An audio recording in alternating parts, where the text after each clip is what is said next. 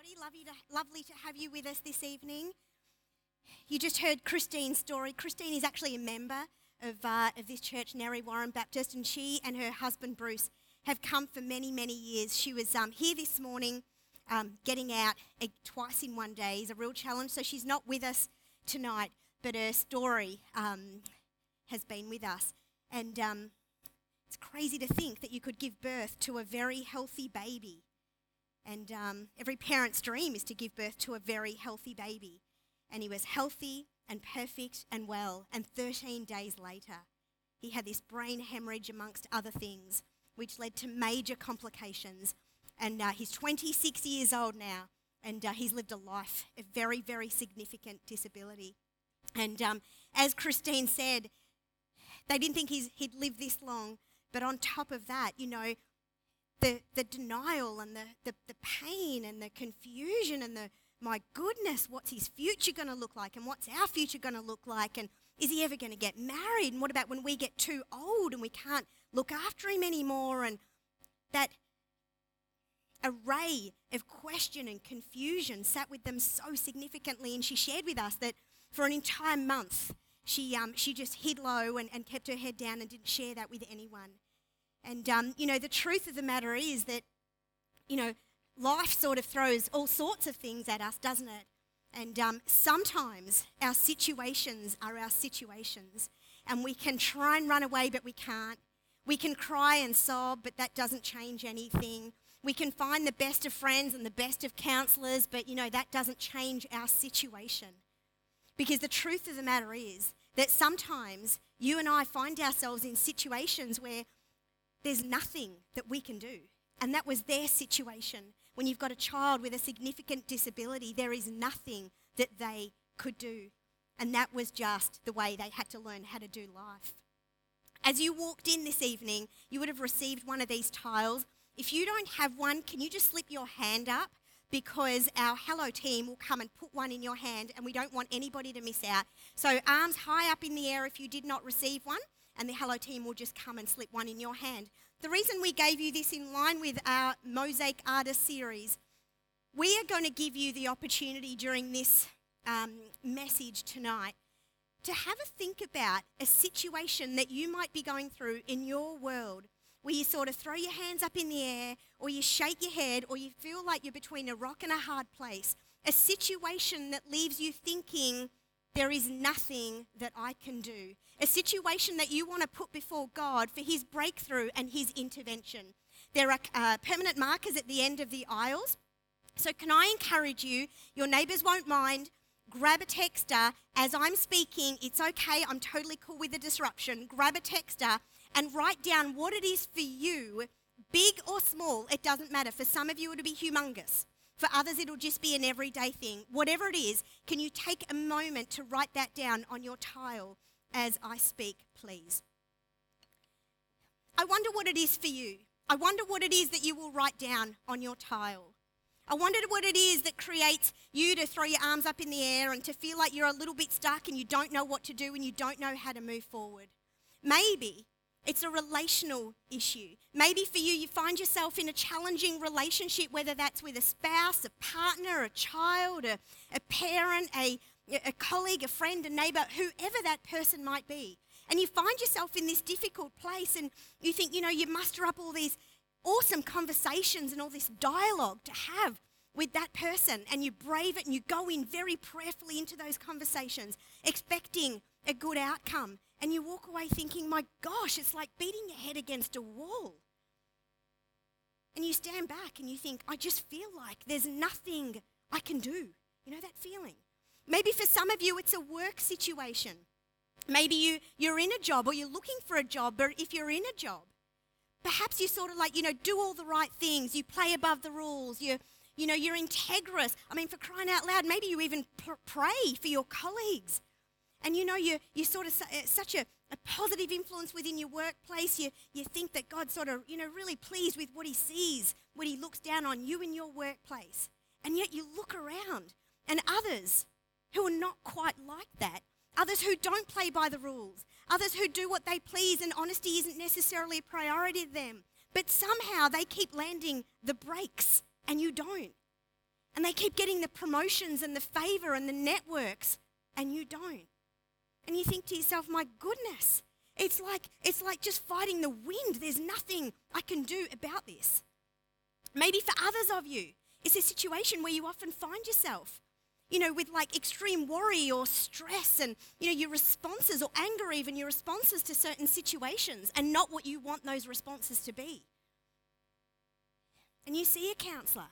You've got good friends in your world.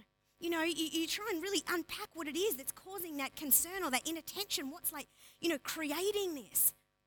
You're applying strategies. You're praying through it. You're doing all the right things, but then again it creeps up on you. And that worry just invades you. That stress just invades you. That anger just keeps coming out of you. And you think to yourself, I can't keep doing life like this. Like something has got to shift. But I feel like there's nothing I can do about this.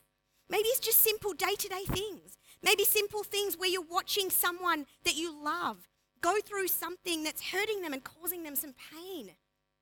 And you just watch on and your hands are tied and you think, oh, it's really ripping me apart. I really feel for them. But there's nothing I can do. And if that's ever been your experience, and I dare say that is collectively our mutual experience at some point in our life, like I said, with big things or everyday things, we're not alone. Because Mordecai, one of the characters in the book of Esther, and for those of you who were here last week, we're unpacking the book of Esther under this series, The Mosaic Artist. Last week we had a look at 3 different characters, Esther, Mordecai, and Haman. And we realised that Mordecai was Esther's cousin, and he adopted Esther, if you like, because she was an orphan, and he took her on and he raised her. We also discovered that Esther, or we unpacked the process by which she became queen. We also met a bad guy by the name of Haman. He was we'd call him an evil character, I guess, in the book of Esther. So we met Haman, and we discovered that he had this terrible, terrible plan to assassinate Mordecai, who was a Jewish man, and the entire Jewish nation. And I just want to, for the purpose of revision, just uncover that in Esther chapter 3. We read this last week, but to pick up where we left off and shoot us through into today, it says this. When Haman saw that Mordecai was not bowing down or paying him homage, he was filled with rage. And when he learned of Mordecai's ethnic identity, Haman decided not to do away with Mordecai alone. He planned to destroy all of Mordecai's people, the Jews, throughout all the kingdom of Xerxes. So what happened is Mordecai was a Jewish man. Haman was a royal official within the palace, and he was a Persian. And so Mordecai decided it was customary for people to bow down to Haman, but he decided he wasn't going to, because he wasn't going to bow down to any other god but the one true God. And this got him into enormous trouble, as that verse tells us. We also found out that this guy, Haman, the evil guy, was given the king's signet ring. So he walked around with a ring that basically entitled him to make any decisions he wanted to with a ring on his finger, and those decisions would become decree and law and legislation, if you like. So this guy was incredibly influential. He had the same authority as the king, and he could pretty much do what he wanted. Yeah? So we're talking about a pretty authoritative personality here, with all the rights that went with it. In case that wasn't enough for our Haman, who had a really big ego problem as well, who didn't really know how to quite manage his revengeful side, just in case all of that authority was not suffice for him, we're going to read in a moment from the book of Esther chapter 5, and he goes home one day and he has this souk with his wife and his mates. And he has this souk, and he's complaining about Mordecai, and he's going on and on and on, and painting this horrible picture of Mordecai. And his wife and his buddies must have just gone, dude, would you shut up already? On and on. You know what? They're thinking, you've given us such a headache, we've got a grand idea. They're also probably evil. We can conclude that from what's coming, right? But in Esther chapter 5, it says his wife, Haman's wife, Zeresh, and all his friends said to him, dude, we've got a fabulous idea for you. Why don't you have a pole set up reaching to a height of 50 cubits, and ask the king in the morning to have Mordecai impaled on it. Then go with the king to the banquet and enjoy yourself." This suggestion delighted Haman, and he had a pole set up. So not only was he going to annihilate the Jews, as we read last week, but he now had an even better idea, one up on last time's idea, that he was going to impale Mordecai. Now, to impale someone was a custom of the time, and it's basically piercing the body either that way or that way, and then popping the body up on a massive long pole, and it was just a torturous way of dying, and it was a very humiliating way of dying, and that was his plan. So fair to say we can conclude that Mordecai was a goner, right? This guy had absolutely no hope. But let's also be reminded that he was the man who did a number of good things. He was the good guy who took on Esther and raised her instead of her parents. He was also the guy who stood up for his faith and decided that he wasn't going to bow down to Haman. And he was also the guy who saved the king from being assassinated sometime prior. How do I know that? Let's read from Esther chapter 6, verse 2 and 3. And it says this: "So the king ordered the book of the Chronicles, the record of his reign, to be brought in and read to him.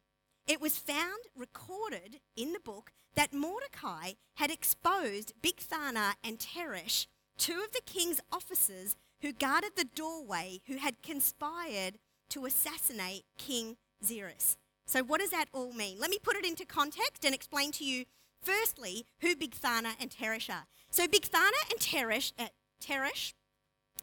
came up with some creative names back in the Old Testament, didn't they? Bigthana and Teresh. These were two guys who guarded the palace doors.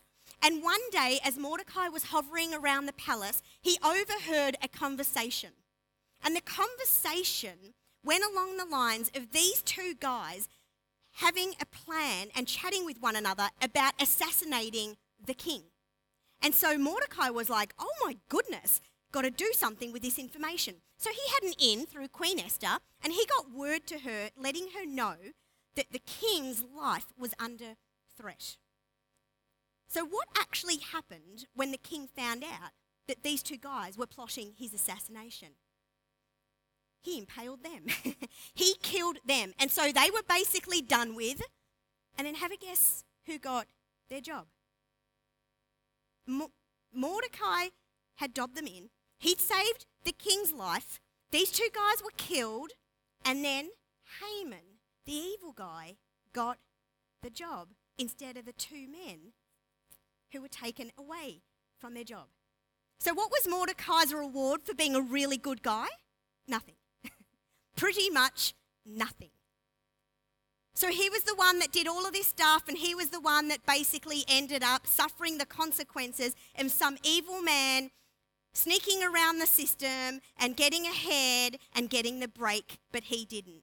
Correct. And that was his story. And the Bible doesn't tell us very specifically what he did or what his reaction was, but it represents him as a very upright, composed man of wisdom. But I would dare say that at that point, he probably threw his arms up in the air and went, "Oh my goodness, there is nothing I can do about this. Are you kidding me?" Now that's my own interpretation. But I dare say that anyone with sound mind would probably be standing back going, "What just happened?" It reminds me of a situation that we experienced a number of years ago where Peter, my husband, was in a ministry role, and we significantly over several months felt God actually tell us that it was time for something different and it was a new season, but that we have to step out in faith in order to step into that new season. And so Peter obediently, and I say it in a sentence, but it was excruciatingly hard, obediently stepped down from this role into a place of the unknown. Stepped down from this role into a season of don't really know what's ahead, don't really know what will unfold next, but trusting God because he's the God who rewards obedience, right? So if he said step down and we stepped down, then we would fairly conclude that he was then going to reward that obedience. And so he did that. And it was a really, really tough time. It was the biggest faith risk we've probably ever taken. And it was day by day, and he was in between jobs for a while. I had a girlfriend whose husband was also in a similar situation. He was in between jobs as well. But there was a significant difference between my husband and her husband. Because my husband was in between jobs because he had stepped down from a role in obedience to God and done the integrous thing. Her husband was in between jobs because he'd been fired from the organisation where he worked for unethical conduct. But yet we were all praying that God would open up a door for a new job. And so the days ticked on, and your faith rises, and then you get disappointed, and that happens again and again, until one day I got a phone call. So I was driving along one day, and I got a phone call, and it was my girlfriend. And she says, "Hey, Suze," she had a bit of a chirp in her tone, and she says, "Hey, Suze, I've got something really exciting to tell you." And I'm like, "Yeah?" And she says, "Guess what? My husband just got offered a job." And I was like, "Wow, doing what?" And she went on to tell me, and I was like, this was not like a job. This was his dream job. Like his dream job. In fact, he hadn't even applied for it. He was headhunted. And so I would really love to tell you that I'm an incredibly, beautiful-hearted Christian, and I'm so holy inside and out. And I would love to tell you that I was excited for them, but I totally wasn't. I felt like in that moment that she told me that my heart fell from my heart where it belongs, from my chest into my shoes. I felt like the blood dry and run out of my entire body. And what I'm about to tell you that I did, I can't believe I'm about to tell you, because you'll probably never see me in the same light again, but I will go on and tell you. I decided to hang up on her and pretend like I was in a no coverage spot, because I couldn't bear to have the rest of that conversation, because my mouth was dry. I was gutted. I was like, are you kidding me? I was having like Jesus meltdown. I was having doctrinal faith meltdown. I was like I was not happy for them one bit, and I was shattered for us. Because I tell you what, injustice, and when it looks like God doesn't reward obedience, that is a gut-wrenching feeling. Injustice is an awful, awful feeling. Some of you will sort of like walk past me later and just go, "We don't know her." But injustice is an awful, awful experience. And so where was God in our situation? And where was God in Mordecai's situation of injustice? Can you pick up with me? Again, we're looking at the next piece of scripture, and it says this. Because what I didn't tell you earlier is that there was a line there that I kept out before, but that changes the plot significantly, and it's this. It says, that night the king could not sleep. That night the king could not sleep. And then it goes on to tell us what we've just read. So the king ordered the book of Chronicles, the record of his reign, to be brought in and read to him, and it was found recorded there that Mordecai had exposed Bigthana and Teresh, two of the king's officers who guarded the doorway, who had conspired the assassination. Let me just explain what that actually all means. One night, the king couldn't sleep. One night, God gave the king insomnia. One night, God put a bee in the king's bonnet that he was up and he couldn't sleep, and for the life of him, I don't know what he was doing, tossing, I don't know, went to the kitchen for a drink, midnight snack, I don't know. But what we do know is that God kept him up and he could not fall asleep. So he goes, what shall I do now that I can't sleep? And he comes up with this grand idea and this bee in his bonnet that goes, read the book of Chronicles, get it read to you. Let's read up on a little bit of history. And so his boy's reading the book of Chronicles, and he then discovers that Mordecai was the guy who saved his life back then. He has this reminder that Mordecai is the guy who saved his life from that assassination back then. Are you with me? So suddenly we go from Mordecai not being on the king's radar at all to suddenly he's the king's top priority. Because God put a bee in his bonnet and God gave him insomnia and wouldn't let him sleep.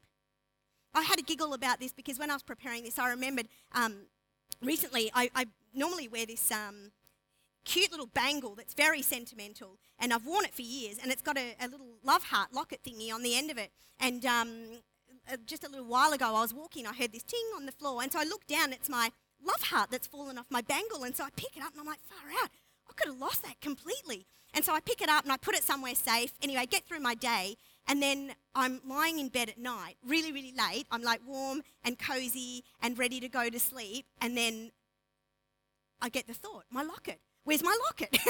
And so it's like, where's my locket? Where's my locket? And I couldn't remember the safe place where I put my locket. But of course, I needed to go downstairs and check where my locket was. So I say to Peter, I'm going to, my locket, like I've got to go downstairs. And he goes, don't worry about it. Just sort it out in the morning. No way. Like I could not fall asleep because I was so wired that I had to go and find my wallet, my locket. And this is what the king experienced. He's like, I can't go to bed until this book is read to me. And when he reads it, he discovers that it was Mordecai that saved his life. And so again, we pick up the story, and the king asks his boys, Esther chapter 6, 3-4, and he says, hey boys, so if Mordecai was the one that saved my life, what honor and recognition has he received for this? The king asked. Nothing has been done for him, his attendants answered. And the king said, who's in the court right now? As in the courtyard. Now Haman had just entered the outer court of the palace to speak to the king about impaling Mordecai on the pole he had set up for him. Don't you love God's timing? Don't you absolutely love God's timing? Like the king's up and he goes, hey, who's in the courts right now? Who's out there? Let's just, I need to chat through something with someone. I need a little brainstorming session. Who's out there? And the scripture tells us Haman had just entered the outer court. Because you see, God is so precise and so specific and so down to the second that he never misses it. And so Haman has just stepped into the outer court and his attendants say, Haman's standing in the court. And the king says, bring him in, the king ordered. And when Haman entered, the king asks him, Haman, you're a creative man. You've come up with some really creative ideas in the past. What should be done for the man the king delights to honor? Now, this guy is a guy with a big ego, and the universe revolves around him, and so he's like, bingo, this is my lucky day.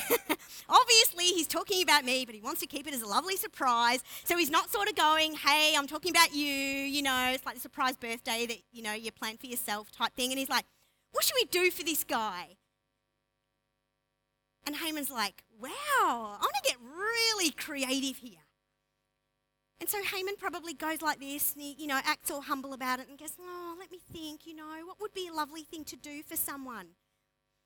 And in Esther 6:10, we read, now Haman thought to himself, who is there that the king would rather honour than me, of course? Because you see, egotism and egocentric living just keeps us so insular. It's like there's no one on earth except for us. And this was Haman. So he answered the king, for the man the king delights to honour, I've got a grand plan. Have them bring a royal robe the king has worn and a horse the king has ridden, one with a royal crest placed on its head, of course. Then let the robe and the horse be entrusted to one of the king's most notable princes. Let them robe the man the king delights to honour and lead him on the horse through the city streets, proclaiming before him, this is what he's done for the man the king delights to honour. He must have been oozing on the inside, like, this is my moment to shine. And the king drops a bombshell and says, go at once, the king commanded Haman. Get the robe and the horse and do just as you have suggested. For who? Say it with me. For who? Mordecai, the Jew, who sits at the king's gates. Do not neglect anything you have commanded. Like, what? What just happened? Can you imagine Haman sitting there going, you shifty thing. You should have told me from the start it wasn't me. I would never have suggested that. You set me up. Can you imagine? I mean, far out. If I thought that I was gutted, like when my girlfriend rang me to tell me her husband got his dream job, like I should have been on cloud 9 in comparison to this, right? This is serious bombshell. This is serious 180 degree. This is seriously not the plan he had in mind. And you know what that tells me? It tells me this. That the fact that Haman had a signet ring, who cares? The fact that the king was in all authority and could make any decision he wants, who cares? The fact that Haman had set up these big poles that he was going to impale Mordecai on, and they were all set, ready to go. The plan was like, it was like, we're here and it's just over here. It's going to unfold in 5 seconds. Who cares? The fact that everything looked like it was going wrong for Mordecai. Who cares? The fact that Haman had the upper hand. He had a very wise wife and lots of really good buddies who gave him some really good advice. We don't really care about any of that. Because you see, what matters most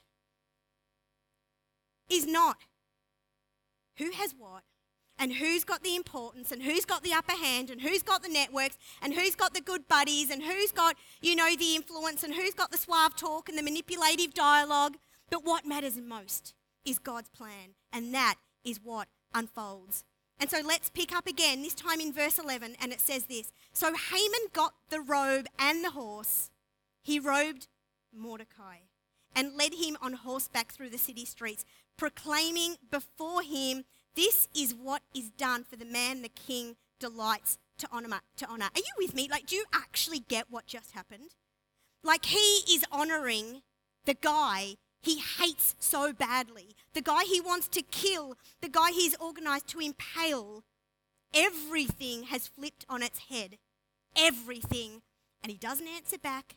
He doesn't reply. He doesn't come up with some shifty, dodgy, persuasive plan. He's just like, far out. I'm a dunner. I am completely done. And then we read on and it says, afterwards Mordecai returned to the king's gates, but Haman, on the other hand, rushed home with his head covered in grief and told Zeresh, his wife, and all his friends everything that had happened to him. His advisors, don't you love the way it calls them his advisors, like his buddies, they're his advisors? Sort of pays to have good advisors around you, doesn't it? And his wife Zeresh said to him, since Mordecai, before whom your downfall has started, is of Jewish origin, you cannot stand against him. You will surely come to ruin. Now, he probably went home for a bit of sympathy, right? But instead, they were like, sorry, man, someone's got to break it to you, but you're like done. Like, you got no chance. He was probably thinking, that's not the answer I was looking for. But that's what they said to him. Again, we read, and it says, then Harbona, one of the eunuchs attending the king, said, a pole reaching to the height of 50 cubits stands by Haman's house. So he's telling the king. He had it set up for Mordecai, who spoke up to the king, who spoke up to help the king. And the king says what? So this guy's telling the king, he's like, you know what, we don't even have to build our own. Spare us a job. We got less to do. Because the Gallon, this big massive thing that was meant to be for the destruction of Mordecai, is still sitting out there. Let's just recycle it, right? Let's use that. And the king goes, impale him on it. What? Impale him on it? Impale him on it. So what did they do? They impaled Haman on the pole he had set up for Mordecai. And the king's fury subsided. Wow.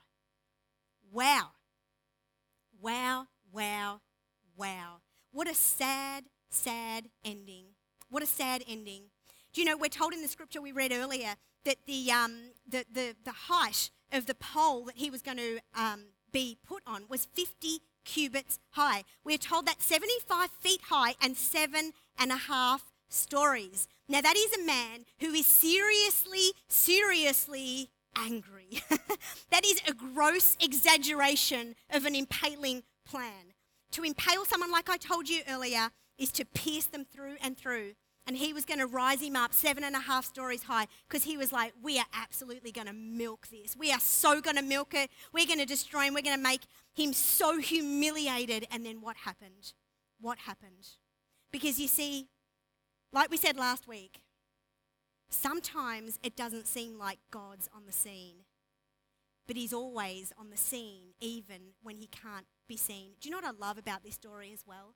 Is that if Mordecai was of the stressful type, which the scripture doesn't give us any insight into that, but if he was of the stressful type, he would have probably been stressing out and worrying and having sleepless nights right up until this point, even though the solution was in progress sometime prior. It was like you and I stressing out about something because we, with our human eyes and our human insight and what we look at right here and right now, looks like nothing's happening. But little do we know that sometimes stuff's happening back there behind the scene that we can't see. And we get ourselves into a flurry and we stress and we lose sleepless nights and we say, God, I'm not really sure if I trust you anymore. And all the while, the solution is going on behind the curtain, but we can't see it, you see. And so if we can't see it, our humanness convinces us that it mustn't be happening. And I love that about this story. I love that God was doing stuff over there. And Mordecai was oblivious. He didn't know anything. And I think that's absolutely insane. And what that teaches us is this. Is that when it seems like there is nothing that you and I can do, there is nothing that God can't do. When there's nothing that you can do, there is nothing God can't do. Would you say that out with me? In your loudest, most convincing, I feel this in my bones voice. 1, 2, 3, right? When there's nothing you can do, there's nothing God can't do. And one more time, like you believe it. When there's nothing you can do, there's nothing God can't do.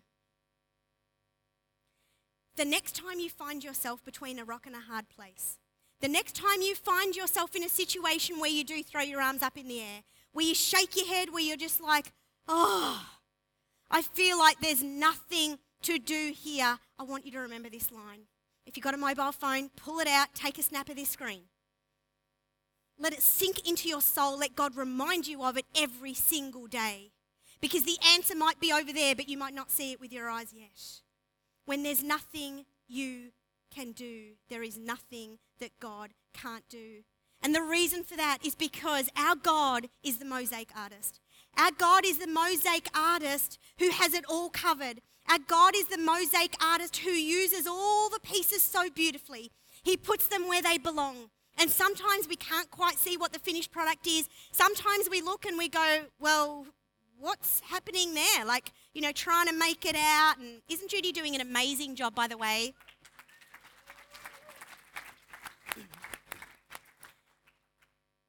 And our God's back there. He's creating this gorgeous piece. He's putting it all together. He's using broken bits and he's using whole bits. He's using colours that you don't even want up there because you're like, I don't even like red. And he's like, no, trust me, red's good. You see, the mosaic artist is above the signet ring. He's above the king's rule. He's above dodgy people. He's above lots of Instagram followers. He's above the lot. And his plan for your life and my life is beautiful and perfect and extravagant. And it glimmers and it shines and it's got purpose and meaning if we would let him be the mosaic artist.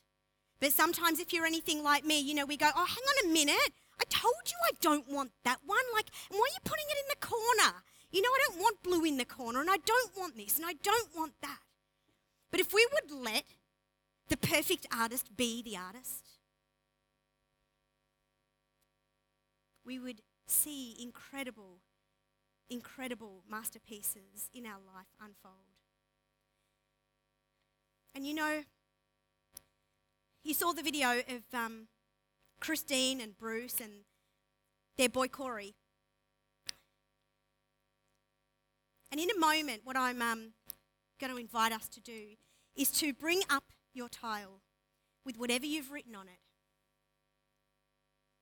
Your situation where you feel like there's nothing you can do. And I'm going to invite you as the band comes up in a little while to come and place your tiles on the stage, because we want to believe God for breakthrough. But what we're saying is not whatever you bring up, we're going to pray over and we're going to wave some magic wand so that we can, go, yep, tick, tick, tick, tick, tick. We had 75 breakthroughs tonight. No. We're believing for breakthroughs. But the breakthroughs might look very different for some of us. You see, for some of you, you'll bring up your situation and you'll lay it here and you will see a breakthrough very specific and very relevant to what it is that you want. It'll be the answer to your prayer. Because you see, sometimes God changes our circumstances for us. That is true. That is absolutely true, and sometimes he does. But you see, other times, God changes us for the circumstances. And we're believing that whatever you pull up here tonight, we're declaring a breakthrough either specifically in that area and specifically the way you want to see it unfold. But if that's not God's will, then we trust a sovereign mosaic artist. And we say, Father God, if it is not your will to change the circumstances for me, then change me for the circumstances. You watched Christine's video earlier. In her video, she says, if it wasn't for my 26-year experience, I would not be the person I am today. You see, God didn't heal Corey. God didn't do something miraculous with their disabled son, but God did something miraculous in them. And I keep thinking to myself, you hear about trauma in marriage and hard places in marriage, and couples can't stay together and survive the trauma. So obviously, just if we look at it from one single perspective, God must have done something huge on this couple to actually stay together for 26 years and put up with the day-to-day grind of managing a disabled child. You see, sometimes God doesn't change our circumstances, but he changes us. And when he changes us, we're not begrudging about that. Don't think that that's like, oh yeah, second round offer. No. That's still first round offer. That's still perfect for you. And when you're in that place, you will love it. Because you know what? Like I said this morning, Christine was here and it was beautiful for her to hear it, but she's not, but I'll still honour her in saying, she's one of the biggest hearted people that I know. She's also one of the most generous people that I know. Every week she turns up with a Santa bag and she's giving out gifts. She's, giving out, verses to this person and diaries for this person and gratitude journals to this person. And I think, far out, are you spending all the money you have? Because you're just giving it away each week. Every single week without fail, I get a text message from her with a verse, a picture, something encouraging for me. And I think, wow. We looked at Haman, who was so egocentric and the whole world revolved around him. And then I look at this woman who at some point would have been a victim. And yet her whole life has been transformed. And she lives with purpose and she extends purpose. And so as the band comes up now, we want to invite you. We want to invite you to come before God and to renew your faith and let it stir up and rise up within you. We want you to actually put on your brave and put on your surrender and to come up to the front as the music plays and to place your tile on the stage as a declaration before God that you surrender that very thing and that you acknowledge that it might seem like there's nothing that you can do, but that you declare with your feet and with your positioning of your tile up here that you believe, even if you just have the faith of a tiny, tiny microscopic mustard seed, that there's nothing your God can't do. Would you do that? We're totally cool with disruptions. We're totally cool with you leaning over anyone in your aisle to grab a texter and write it down, because we want to see breakthrough in your life. We want to see breakthrough in this church. But to see it, we've got to know what it is we're looking for. We've got to know what it is we want to see. And if you need prayer, when you put your tile down, can you not run away back to your seat? Can you actually just stay here? Because we've got a team of people who would love to pray for you. God loves you. The mosaic artist has an incredible masterpiece of your life that he's creating. And his question is, do you trust me? Do you trust what I'm doing behind the scenes?